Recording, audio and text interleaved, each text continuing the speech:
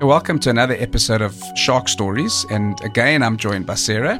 It's great to have you here, Sarah, and this story is really insane. It's not the position I would like to be in. It's about the New Venture. The boat was called the New Venture, and about Ray Boundy. And the story is blood-curdling, I suppose, to the fact that they actually based a movie on this. The movie was called The Reef, and subsequently the sequel to that had nothing to do with what actually happened in July 1983. So let's just get right into it with the New Venture and Ray Boundy. On Friday evening of July the 22nd, 1983, the New Venture prepared to set off from the tropical city of Townsville in northeastern Australia. So, very warm waters. We know very much about the Great Barrier Reef. We also know that the Coral Sea, which is just off the Barrier Reef, is known to have some of the big sharks. So there are bull sharks, there are tiger sharks, and there will be great whites. But all of the main species of sharks, it's a very sharky area, effectively the Coral Sea.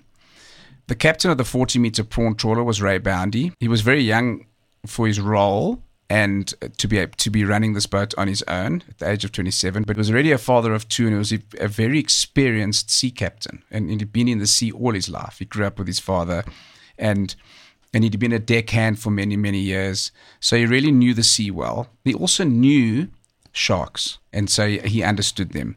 His second captain was Dennis Murphy, who was nicknamed Smurf, and he was a 23-year-old deckhand from Brisbane. Dennis's girlfriend, Linda Horton, was only 21, and she was the youngest of the three, and served as the onboard cook. Now, they were going to spend a couple of weeks out at sea, and her parents begged her not to go. There's always little side stories to these events. She was humming and hawing because the wind was blowing quite a lot. Mm-hmm. And I think as well, we can mention, we know we live in the southern hemisphere, that July is winter.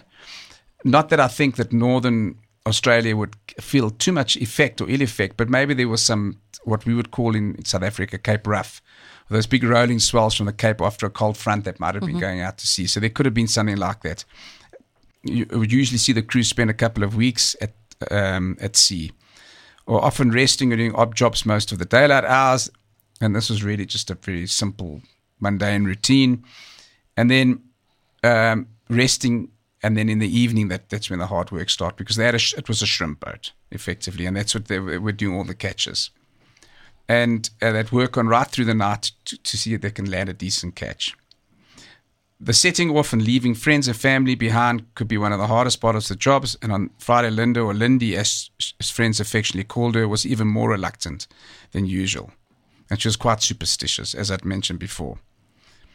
But her parents said, look, go for it. It's a couple of weeks. You'll love it.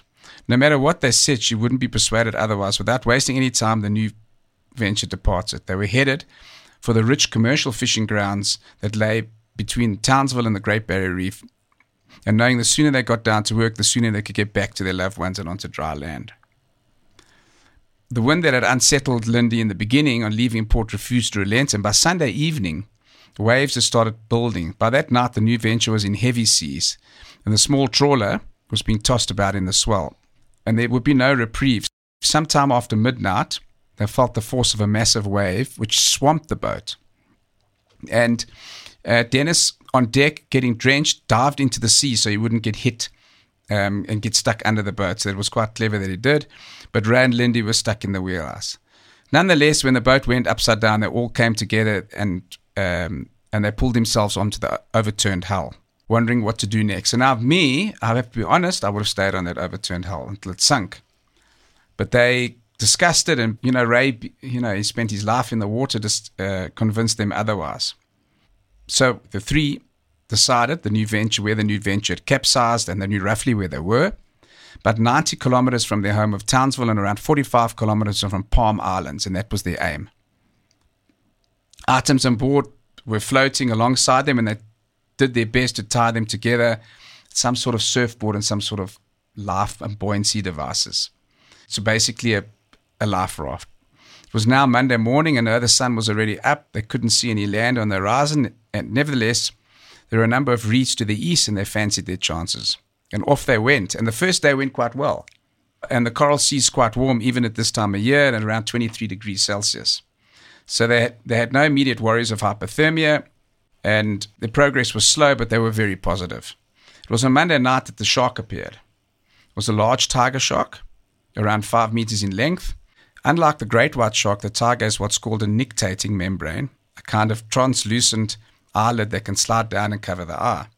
Also found in animals such as crocodiles and birds of prey, in tiger sharks, this film enhances their vision in low light conditions, making them supreme nocturnal predators.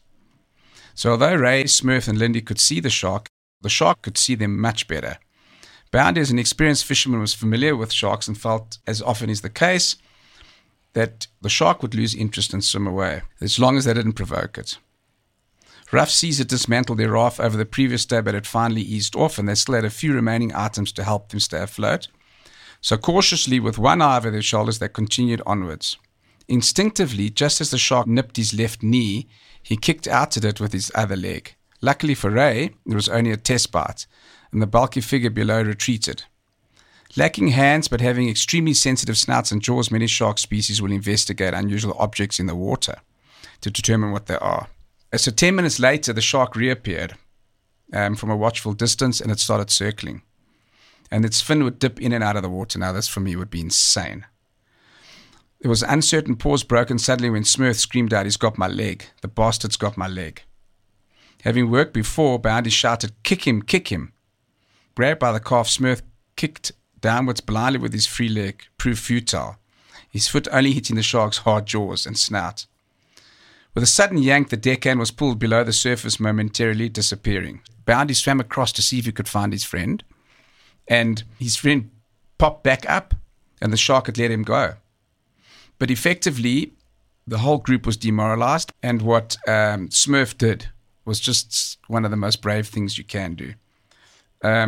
He said, "You guys bolt, gather in all the stuff, leave me here."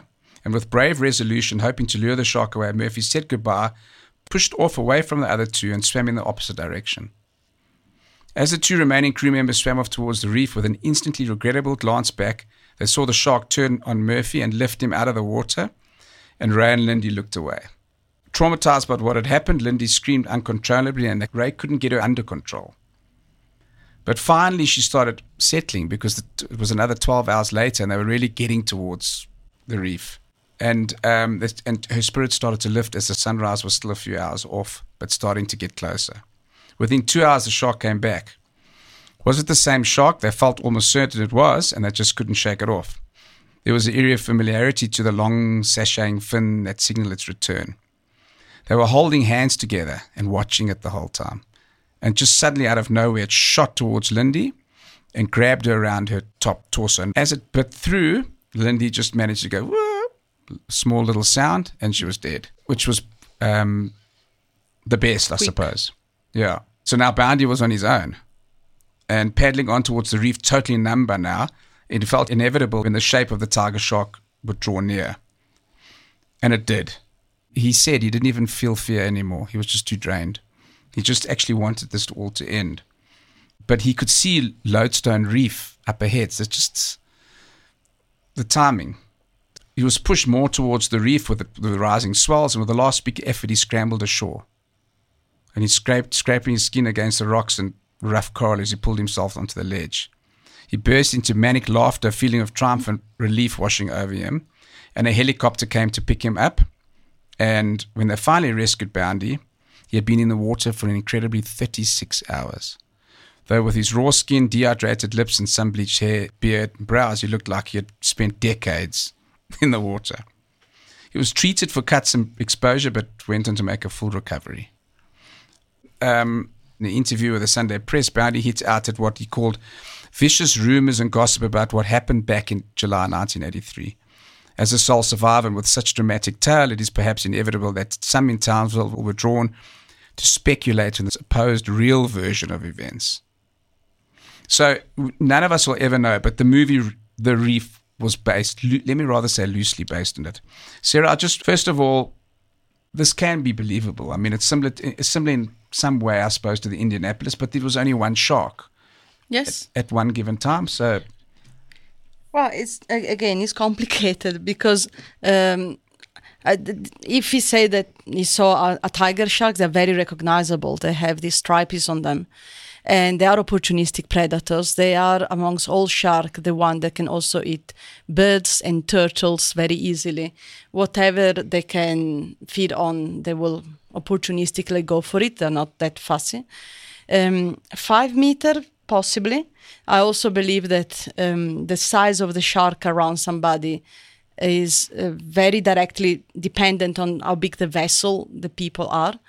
If somebody tells me they saw a 7 meter white shark, I'd always ask, were you on a 3 meter boat? And they say yes, I truly believe them. Now, the shark will look like a 7 meter shark on a 3 meter vessel. But everything bigger than you is big enough, right? Exactly. Sharks can see very well at night. Like you say, they have, it's called tapetum lucidum. Let's speak Latin. Scientific. And it's the same that cat has. Now, when you drive at night, if you have your lights on a cat, that the lights is reflected back and the eyes look green, it's the same thing. It's an extra membrane inside the eye that enhances the little bit of light that comes in. And sharks also have that. Wow, so all sharks or just... All sharks. Oh, wow. So what the nictating membrane is a palpebra that covers the shark eyes to protect it. In most sharks, where the white shark just roll the eye at the back of the skull. Yeah, so you often see when you see it, it's almost like it's got a socket, yeah, a hole. Exactly. And they can roll it. I did a dissection a few years ago. It was very yucky. But you can roll it by hand. It's very loose. Okay. And they use it to protect it because the back of the eyes is very strong. But it's not a membrane on top. Where the tiger shark have the membrane. Okay, so they close it, to protect it as well. From damage. So it could have been like an animal clawing at it or whatever it might be. When they're eating, when they're trying to get a prey, they will use the membrane to protect their eye from being scratched. Okay. But so now you've got a big shark. So we agree there can be just one shark. In a situation like that, yes, probably, because it's a very small area, it's a short period of time. The shark can see that he can, have a easy... something is moving in the water, and they are curious. They're predators, so they will go and investigate. They don't have very long memories, so it could also be that he investigated once, then if he saw that they buy the first guy and he didn't taste like he was expecting, he moved away, then he forgot about it, he came back, so something is moving in the water again, and he didn't link the two situations, and he does it all over again. So more than being a vicious animal that keeps on trying, I think they just have very short-term memory. Yeah, so that makes a lot of sense. It's not an aggressive, I'm coming to hunt you all and I will get you. It's it's opportunistic. Exactly. It's like, something is moving. Let's see what that is. Then it gives a bite and he's like, and then he forgets and then he comes back. But in this instance here, we don't know if he devoured. No, we don't. Exactly. The other two victims. And looking at all of the previous accidents that we look at, they normally don't. It's really rare that a shark consumes a person. Look, he made it. He was in the water for 36 hours. That's bad. So it is bad, but for me it shows that sharks can eat a lot. I mean, if it's a 5 meter, even if it was a 4 meter tiger shark, the size of that mouth, it can take a 20 pound, it can take a 10 kilogram bite quite comfortably, many, many times over. It's if it's going to feed, and it would probably want to feed on all three at the same time. So it's. I think they can't eat all the time. So they will spend a long period of time without eating. So when they have the opportunity of eating something, they will take advantage and then stop for. White shark can stop eating for months. For months? Yeah, they found a dead dolphin in a shark's stomach that was 2 months old. Wow. Okay, so that's incredible. And then, just from a behavioral perspective, the tiger shark, because I've known. You've talked about tiger sharks as being like teddy bears. If you compare them to the white sharks, that's Mike Ratzen version. Okay, they are like puppies. If you do something wrong, they are the one that tell you they're sorry. Okay. So what I learned from Mike and also Walter Bernardis, he is African Water Sport, is a dive center in Durban, and Walter Bernardis have been diving with tiger shark for decades. And he was telling us how they did a movie in 2005 called Sharkman, where Mike Ratson would try all different species of shark and put them in tonic immobility by touching the ampoule of Lorenzini. Yeah, so so I just wanted to explain that means is that you basically turn the shark over and then it goes into like a type of coma. Yes, they makes it sleepy. Okay. But not all species react the same. A white shark, if you do it by touching their nose, they just go upside down and they gape a little bit and then they wake up again. But they don't stop moving. Reggies will stop moving. Lemon shark, you can put them upside down, they stop moving. Tiger, they try on their nose because that is where most of their ampoule of Lorenzini in most species are located. But this sense is different for every species. So you have different pores, different number, different length. And when they try to touch the nose of the tiger shark would just open his mouth. That didn't work out for the movie. Then Mike left and Walter kept on trying, and he moved from the nose that tends to be very rough because they bump their prey with their nose, they go into the sand trying to move fishes out of the sand. So instead of touching the nose, he started touching the eyes. And that is where the tiger shark went into tonic. Oh, really? On touching the eyes? So the snout touch actually triggered the shark to open his mouth. Okay. Which makes sense in the story here. Yes. That he tried to kick the nose and the shark opened his mouth. Yeah. So shark behavior-wise, it makes a lot of sense. Yeah, maybe it would be nice if you'd known all of these things, but... Yeah, no, in a situation like that, I wouldn't go and play with the shark eyes or... Yeah, exactly. I mean, it's just a terrible situation to be in. It is like, get the hell out. Yeah. But if the event happened or not, and it seems very believable, it was an insane story. Like I said, it was made into a movie called The Reef. And I think my takeout out of this is the short-term memory, Sarah. It's not a mindless killer. No, they do what they're supposed to be doing, yeah, exactly. Which is trying to eat without spending energy. Yeah, exactly. Thank you for listening to the Shark Stories. Shark Stories is proudly sponsored by the Shark Safe Barrier, the first shark-specific and eco-friendly solution to the shark-human conflict.